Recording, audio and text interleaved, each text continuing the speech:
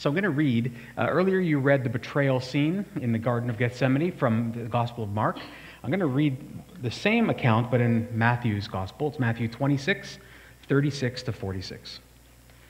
Then Jesus went with them to a place called Gethsemane, and he said to his disciples, "Sit here while I go over there and pray." And taking with him Peter and the two sons of Zebedee, he began to be sorrowful and troubled. Then he said to them, "My soul is very sorrowful, even to death. Remain here and watch with me." And going a little farther, he fell on his face and prayed, saying, "Father, if it be possible, let this cup pass from me. Nevertheless, not as I will, but as you will." And he came to the disciples and found them sleeping. And he said to Peter, "So could you not watch with me 1 hour? Watch and pray that you may not enter into temptation. The spirit indeed is willing, but the flesh is weak." Again, for the second time, he went away and prayed, "My Father, if this cannot pass unless I drink it, your will be done." And again he came and found them sleeping, for their eyes were heavy. So, leaving them again, he went away and prayed for the third time, saying the same words again. Then he came to the disciples and said to them, "Sleep and take your rest later on. See, the hour is at hand, and the Son of Man is betrayed into the hands of sinners. Rise, let us be going. See, my betrayer is at hand." Now I imagine sitting in the garden with Jesus, the men there would have not realized, understandably, that they're part of a much larger cosmic drama. Maybe they did to an extent, of course, but they probably didn't see, in fact, it's pretty obvious they didn't see the fullness of what was going on. And when you zoom back a little, one of the things you notice is the Bible uses, and if you took an Old Testament class here, you would know a little of this, the Bible repeatedly uses creation language and destruction language. It's almost as if the world is created in Genesis 1, chapters 1 to 3, and then there's the fall, and that keeps happening. He keeps trying to restart things, and they keep falling apart. So in Genesis 1, God creates the universe, and Adam and Eve fall in the garden. Then, a few chapters later, he destroys the earth by a flood, and the language is intentionally meant to indicate that God is returning the world back to chaos, because it's a disaster. And he floods it, which, of course, flood, and the tehom, this Hebrew word that means the deep, is returning. Chaos is restored. And then when Noah gets out of the ark, isn't it interesting what God says to him? "Go, Noah, be fruitful and multiply." And then the first thing Noah does with his family is plant a garden. And then after that, I can't do the whole Testament here. But then, if you move further on, we fast forward just a little, in Exodus 12, when God has removed Israel from Egypt, he says to them just before the Passover, "This is a new year for you. It's a brand new time." As if what is happening is a brand new creation is happening. A brand new thing is happening, and they pass through the waters of trouble again in the Red Sea, and they go out into the wilderness, and they fail again. And then, again, we have to fast forward, they move then into the Promised Land, which is meant to be all rich with language of a new beginning again, and Israel fails again. We just finished the book of Judges here. Then they get a king, and there's this language that he is to be the new Moses, that, hey, David is here, is a new chance for you, Israel. And what happens? Fail. Then they go off into exile eventually because the kings let them down. And when they get back from exile, you think things are going to be good, but if you read the books of Nehemiah and Ezra carefully, you see Israel and even Nehemiah fail terribly. If that's news to you, go back and reread them and you're going to see what I mean. So, then we get to Christmas. And again, I've obviously just given you the Old Testament very quickly. But we get to Christmas. And there's every indication that at Christmas, sorry, I got the sense that there was somebody behind me, but there's not. That's weird, isn't it? So, Christmas comes. This baby is born, and there's this new thing happening. God is restarting everything again. But this time, he's not leaving it up to you and I to screw it up again. He's going to do it himself. And in Jesus' life, you see what the theologians call recapitulation, meaning he is reliving the life of Israel and of humanity, but doing it right. So very briefly, again, can't do everything, but here's what you know. He is baptized. He passes through the waters of the Red Sea, right? In baptism. Where does he go right after baptism? The wilderness.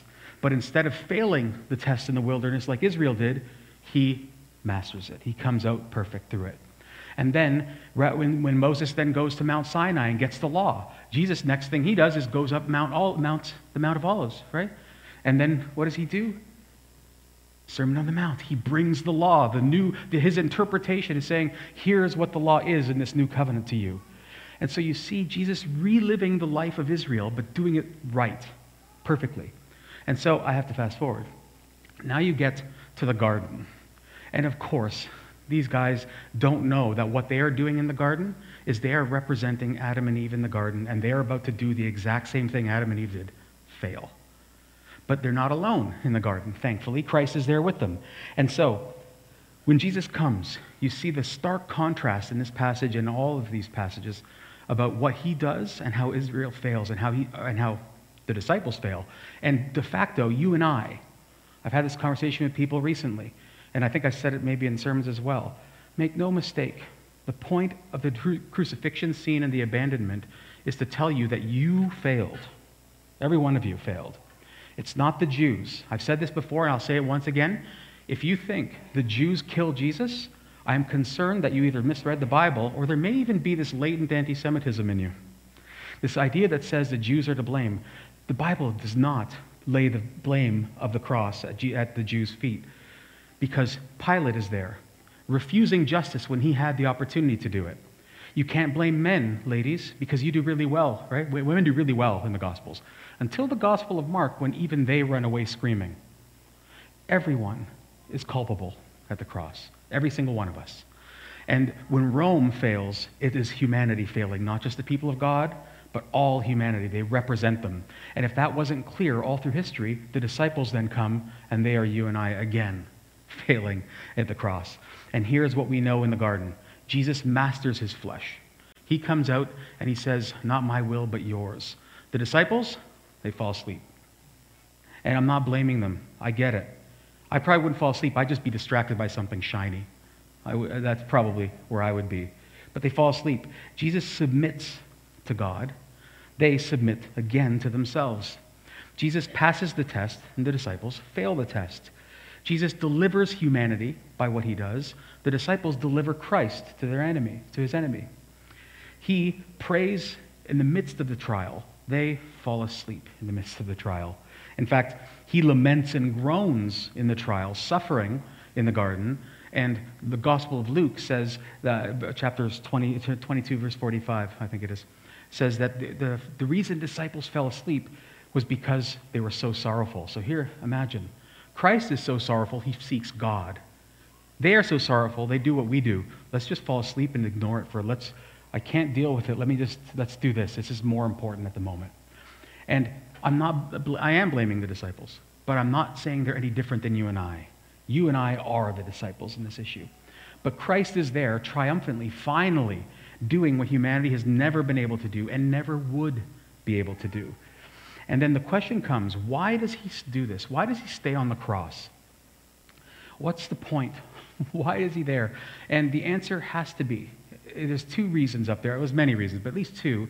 And it comes very plainly written out to us in Hebrews 12, verses 1 and 2. When it says, let us run, it's talking about Christians here, let us run with endurance the race that is set before us, looking to Jesus, the founder and perfecter of our faith, who for the joy that was set before him endured the cross, despising the shame, and is seated at the right hand of the throne of God. Now, there's two reasons Christ doesn't run away. He doesn't fall asleep. He doesn't come down from the cross. He doesn't, as the mockers say, call angels to rescue him, right? Save yourself, physician, Why he doesn't do it? There's two reasons. The first one is a little humbling to humanity, I think. But in the garden, what he doesn't say is, I don't want to drink this cup. And of course, if you know your Old Testament imagery, the cup is always the cup of wrath. Always. So when he talks about the cup, he's not talking about his physical death primarily. He's talking about the cup that's filled with wrath all through the prophets. And he knows what he's going to suffer is not merely physical death, but estrangement from God, one he should never experience and had never experienced. And that is what he fears more than anything. And when he says that, it's funny, he doesn't say, I don't want to drink this cup, but for the sake of Carl and all these sinners, I'll do it.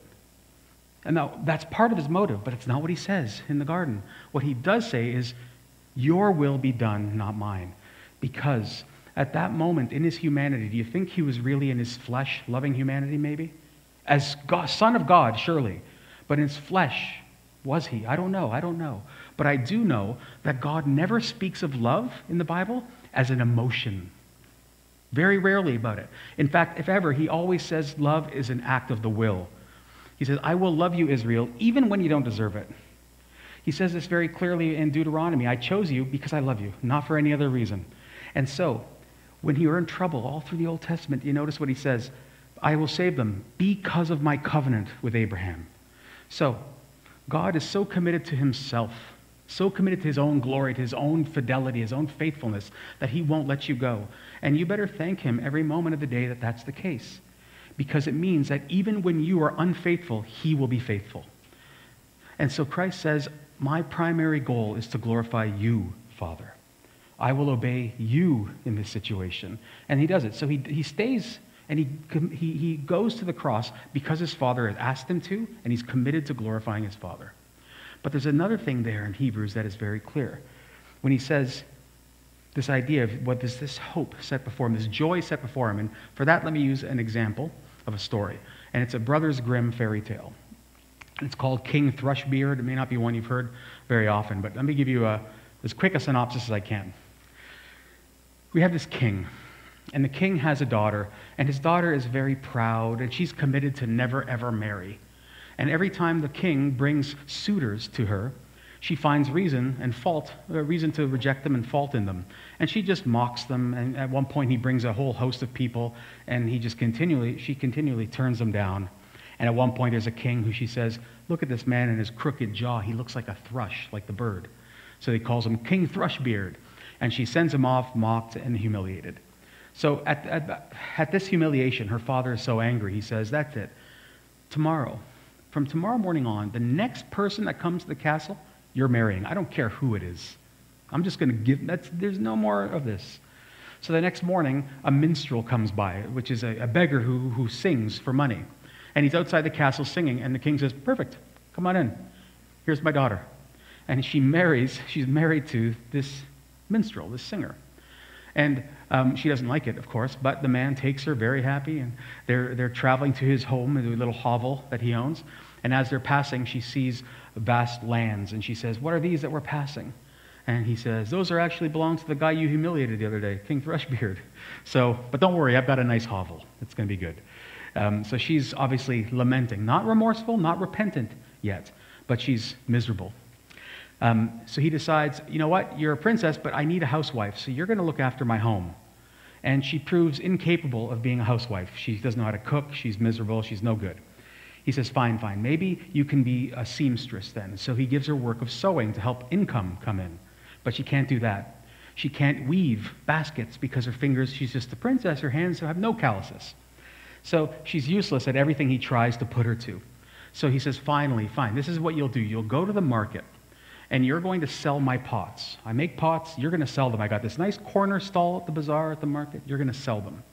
And he says, you've got nothing else going for you, but you're good looking, so maybe you can sell something. Remember, Brothers Grimm, guys, don't blame me in this modern age. So she goes. But while she is there, a rough-riding hussar, a man on his horse, comes around the corner and tramples and destroys all the pottery. And so she's going home that night thinking, oh my goodness, I can't do anything right. Nothing. So she goes home, and the man, of course, is upset, and he says, fine, I know that the local king needs help in his castle. So he makes her a maid. He says, go, be a maid in this house. And she goes, and there's a big ball, a big gala one night, and she realizes this is an opportunity for her to steal some food. So she starts stuffing her pockets full of food at this ball. And she realizes in the midst of it that dancing in the middle of it is King Thrushbeard. And she realizes that this is the castle of the king that she's rejected. He sees her, and he calls her out and says, come, dance with me. And she refuses, but he eventually forces her. And as they're dancing, sorry, the fly's coming at me. As they're dancing, all the food spills out of her pockets. And all the onlookers laugh at her, mock her, make her feel terrible. She's weeping. It's a mess. And here, with that big preamble, here is what The Brothers Grimm write, "When the people saw this, everyone laughed and ridiculed her. She was so ashamed that she would rather have been 1,000 fathoms beneath the ground. She jumped out at the door and wanted to run away, but a man overtook her on the stairs and brought her back. And when she looked at him, it was King Thrushbeard again. He said to her kindly, 'Don't be afraid. I and the beggar who has been living with you in that miserable hut are one and the same. For the love of you I disguised myself. I was also the rider who broke your pottery to pieces. All this was done to humble your proud spirit and to punish you for the arrogance with which you ridiculed me.' Then she cried bitterly and said, 'I was terribly wrong, and I am not worthy to be your wife.' But he said, 'Be comforted. The evil days are past. Now we will celebrate our wedding.' Then the maids in waiting came and dressed her in the most splendid clothing, and her father and his whole court came and wished her happiness in her marriage with King Thrushbeard, and their true happiness began only now." And so, that story is so clearly the gospel on display. And I'll say this, I didn't even know so as I'm reading this. Isn't it interesting that even after he is, what's going on up here today? Even after he has revealed who he is and everything, do you notice the Brothers Grimm keep calling him King Thrushbeard? Because he so identifies with the shame, right? And Christ is happy to be identified with our shame. But what is it?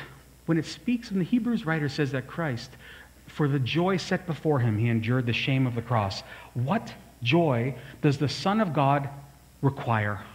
Because joy assumes that there's something in front of him that he doesn't yet have, right? And yet, what does the Son of God not have when he goes up on the cross, but has when he gets through and he dies and is raised for us? The answer is you. The joy set before him was to honor God and to do everything to get you. And when you see this, and that the last things, he may say, "God, your will be done," but when he's on the cross, he says, "Forgive them. They know not what they're doing." Because his joy is to please his Father, and his Father's joy is to save you. The miserable wretches we are this woman, we are this princess, who have continually spat on him and shamed him. And you may think, "I've been a Christian my whole life, I've been pretty good." No, you haven't. And I'm sorry I have to be the one to tell you. You haven't been. How many times even this week have you and I forgotten him, rejected him, been angry about something we should not have been, right? How many times have you been mad? I mean, just use me as an example. How many times have you just been really mad at Carl this week? Or your husband, or your wife, or your politicians, or anything, and you think it's justified.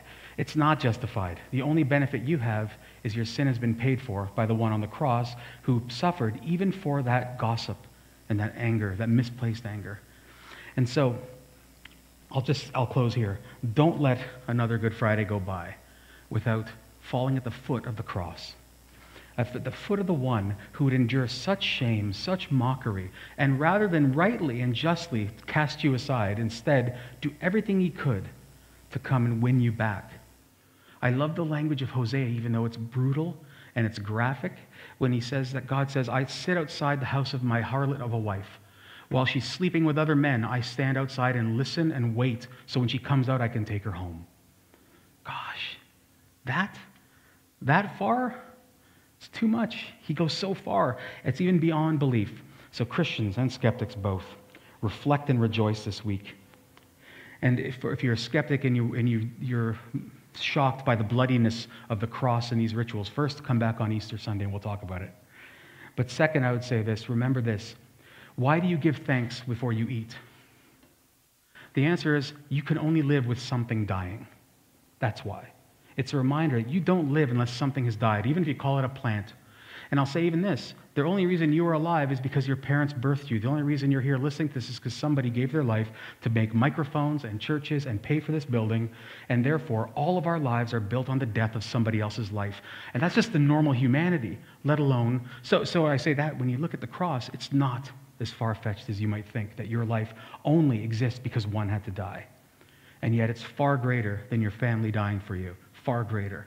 And again, if you don't get that today, please continue to come here to Redeemer or a church that preaches the gospel. I don't care if it's Redeemer, preferably here because we know what we do here.